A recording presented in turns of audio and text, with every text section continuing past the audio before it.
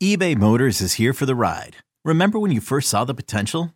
And then through some elbow grease, fresh installs, and a whole lot of love, you transformed 100,000 miles and a body full of rust into a drive that's all your own. Look to your left. Look to your right. It's official. No one's got a ride like this. There's nothing else that sounds like, feels like, or looks like the set of wheels in your garage.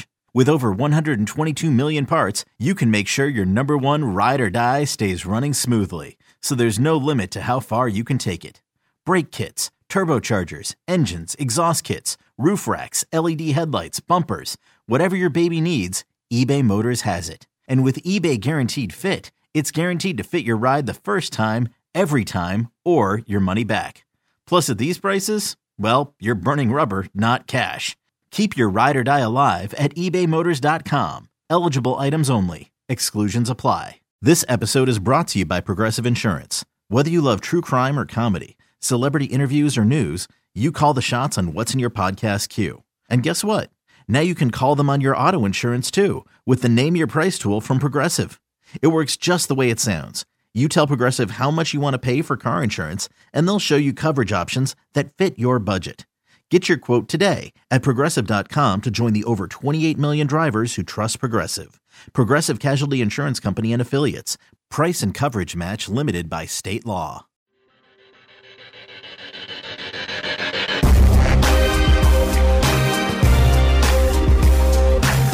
And we're back on Inside Black and Gold. I'm Jeff Nowak. You can follow me on Twitter at Jeff_Nowak. You can follow the Inside Black and Gold podcast on Twitter. Now, we made that account yesterday, so it is still a baby, but it is IBNG Pod on Twitter. So go check it out. If you want to just go to my Twitter, you can go through the timeline and find it pretty easily. Either way, we're going to start pushing a lot of content to that Twitter account. So if you want to keep up with the pod, that'd be probably the best way to do it. I don't like flooding my personal account with these look at me messages because I find it weird. But if that's where we're going to be putting a lot of that. So anyway, go check it out.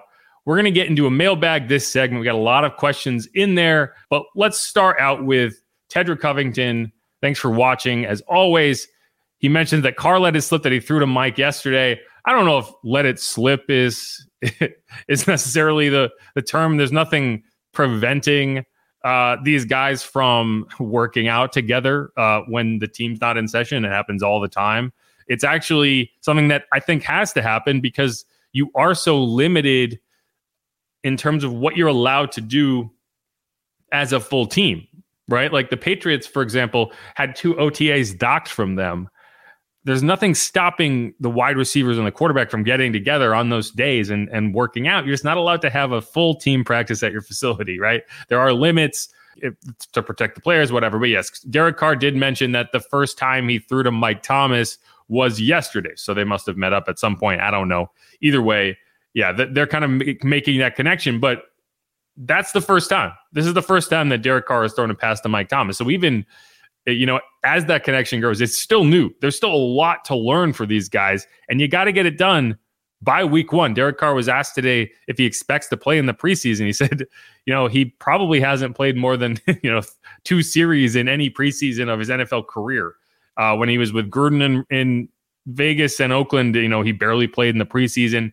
He doesn't anticipate playing a ton in the preseason this year. I would actually be surprised to see him play a ton in the preseason. But what he mentioned is you actually get more value out of the joint practices in terms of the defenses are actually trying stuff. They're actually working on things in those practices, and you can actually go against real defense as opposed to a preseason game, which is just watered down. A lot of players who probably won't make the roster. You're not seeing Marshawn Lattimore go against Mike Williams, right? But that is what you're going to see theoretically when the Saints have joint practices with the Chargers. So I know this is a far cry from what Ted was talking about, but I think that's where you're going to want to see these two guys really connect is at those joint practices, because that's probably the only time you're going to see them on the field together in real NFL work. So that's going to be something to watch. Young Scoot, 26. We are getting a ring this year. I am very confident in our team. It's amazing how quickly the sentiment can change around a team this time, a couple months ago, it was fire Dennis Allen, fire the coaches, fire everybody, get a new quarterback. And now, you hear people saying 14 wins is reasonable.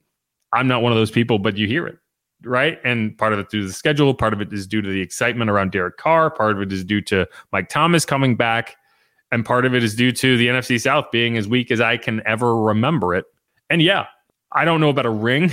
I don't know if this is a Super Bowl team. Maybe during the season they show themselves to be one. Right now, I need to find out if this is an NFC South champion type team. And if that's what you're talking about in terms of a ring, in terms of hanging a banner, I think they can do that. This team can and should do that. And when you get into playoffs, anything can happen, right? I don't think there is a dominant team in the NFL right now. The closest thing to it would be the Chiefs, obviously, with Pat Mahomes. But, that's not a question you have to answer if you're the Saints until you get to the Super Bowl anyway. So is there a dominant team in the NFC? The Eagles, the 49ers, these are beatable teams. So in theory, sure, I'll let you hold on to that one. Daryl says MT looks huge and he and Derek look good standing near each other.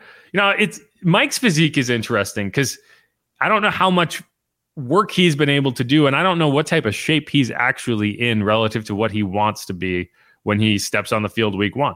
He is, like I've said, he's a maniacal worker. I don't think he's out of shape, but it will be interesting to see how he kind of works to get in shape now that he can move around and do a bit more than he had been able to do. We've talked about, Dennis said he got some hardware taken out of his foot about a month ago.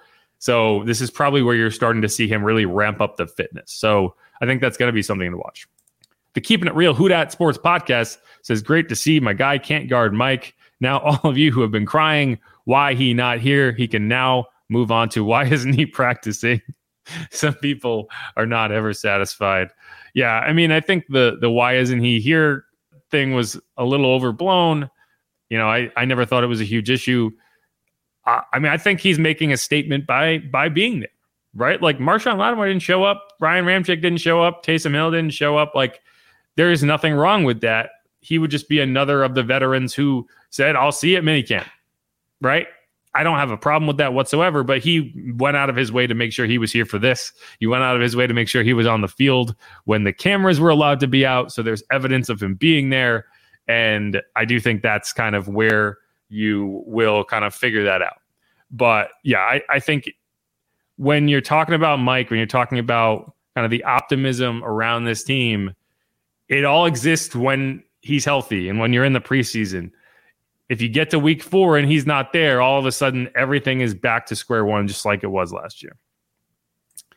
Tedrick Covington says, practice squad coming for Perry. We also had another comment about A.T. Perry, which was Brian Cavett says, A.T. Perry's story sounds similar to Colston, not comparing him to the greatness that was Colston, but maybe he can learn the same lesson and become a beast.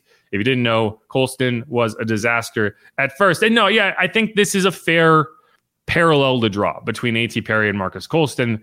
I would say they have similar play styles. They have similar body types. I wouldn't compare the players, but what A.T. Perry needs to be able to do is similar to what Colston got really good at doing throughout the course of his career. And yes, you were correct. Marcus Colston was not out there blowing people away on day one of rookie minicamp, of OTAs, of whatever they called it back then. It was a long time ago. I don't know how it was structured, but he got better. And A.T. Perry will get better, right? I'm just pointing out that he needs to get better. You talk about the practice squad with A.T. Perry, and I think that's a realistic possibility. It's not the end of the world, right? Like going on the practice squad as a young player, a 6th round pick, and then getting better and getting called up. Rashid Shaheed was on the practice squad last year to start the season, right? It's not the end of the world. It's only a problem if a guy is good enough to make the roster. You try to stash him on the practice squad and you fail because someone identifies that and steals him. I don't think that's going to happen with A.T. Perry because if a team was really high on him in the draft, they could have had him.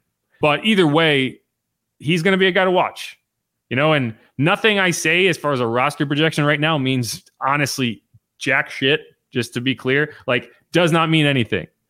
But right now, he is not at the level that I would see him making this roster. Okay, picture this. It's Friday afternoon when a thought hits you. I can spend another weekend doing the same old whatever, or I can hop into my all-new Hyundai Santa Fe and hit the road. With available H-Track all-wheel drive and 3-row seating, my whole family can head deep into the wild. Conquer the weekend in the all-new Hyundai Santa Fe. Visit HyundaiUSA.com or call 562-314-4603 for more details. Hyundai, there's joy in every journey. Again, I expect that to change. Here's Jeffrey Brown talking about Mike Thomas says he's back until he stubs his toe. And yeah, I mean, it's hard to argue with the take that he can't make it through a season right now, right? Like for a long time, you would say Mike Thomas is as durable as it comes in the NFL. The last few seasons, he has been anything but. And so when people say, yeah, if he gets a hangnail, he's going to miss a game, I can't argue with it. Now, I will say his injuries have been very real. He's not just missing games with minor things, but yeah, you do have to start asking that question. Daryl says, Mike even looks happier last year. This time he seemed like he wasn't happy. Yeah, I disagree. I think he looked plenty happy. I think it's for him, he's always kind of this very subdued, very quiet, soft-spoken guy. It's hard to get a good read on him. I think he just loves playing football. He talked about how this was kind of like the first day of summer camp, first day of school, whatever you want to call it, and not being able to contribute, not being able to play. It grates on him the same way it would grate on me if I was unable to do something that I know I'm very good at. Okay, we can get into all the Traquan hate here, and that can be one of the last things we get into. Keeping it real, Who Dat Sports Podcast is a Traquan Smith fan. He says, Traquan Smith, my boy, go do it again. He go upset y'all again when he makes the team. Tedra says, someone go kidnap Traquan until the 53-man roster is announced. And Jerry G, apparently not a Traquan guy, says, all you Traquan lovers will have a box of Kleenex in your hand when he is gone from this team. I don't know what Traquan has done to make y'all so mad. I think he's been a good contributor on this roster, and he has underwhelmed as a pass catcher. Now he's a wide receiver. He's supposed to not underwhelm as a pass catcher. To me, it's been more of a question of health. And when you see him just disappear for weeks and weeks because he's dealing with an injury, that's frustrating. He does do a lot of things that other guys aren't good at and don't want to do.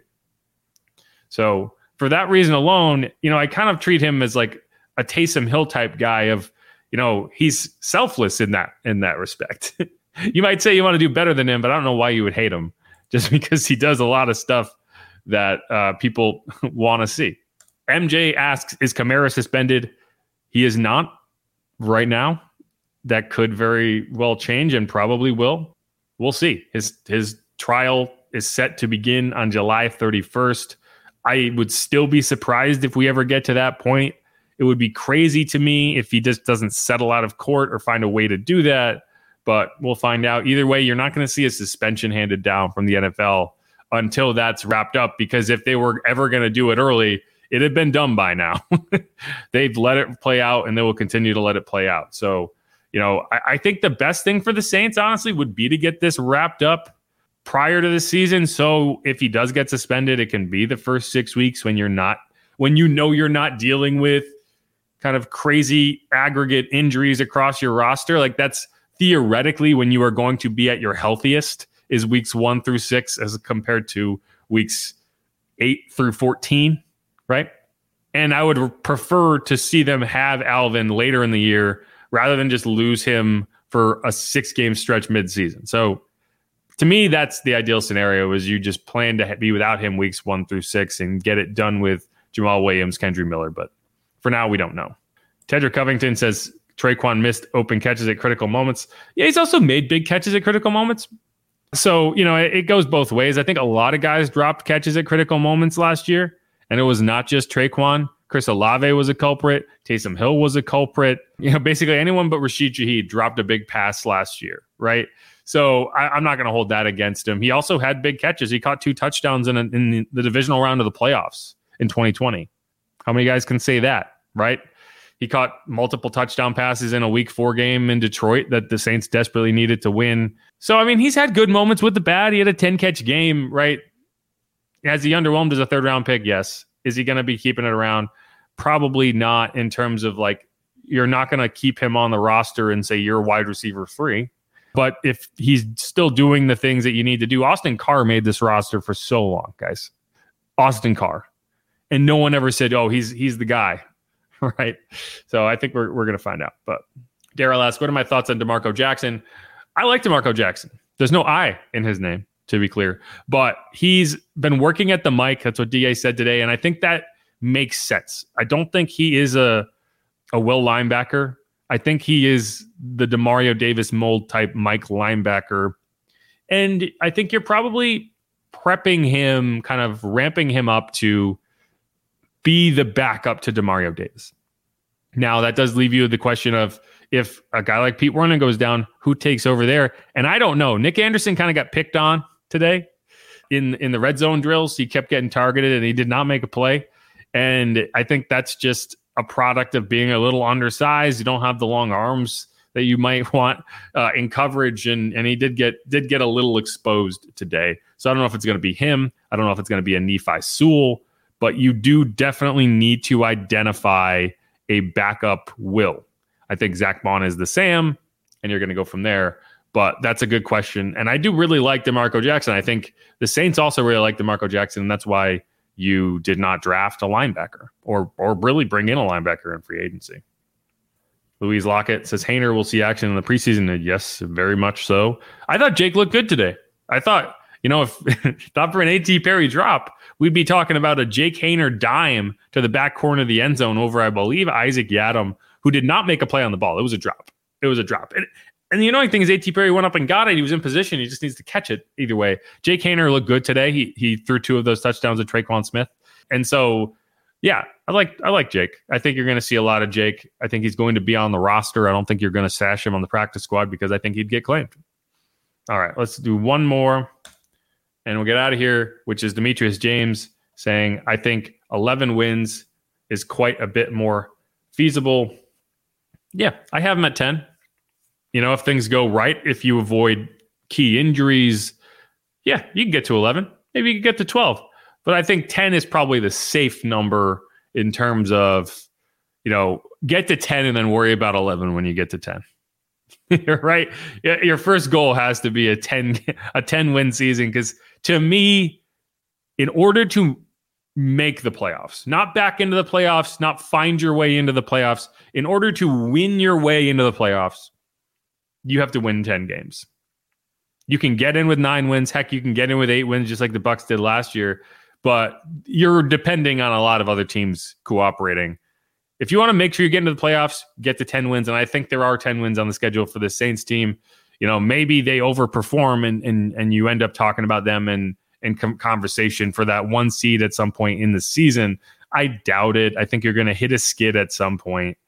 But either way, you watch this team move around, you watch the skill players, you watch the depth, the defense is going to be solid. You have great depth at cornerback, you have veteran leadership and depth at safety. The defensive line is a real question. Although if you have a healthy Peyton Turner who's contributing, I think you feel a lot better about it.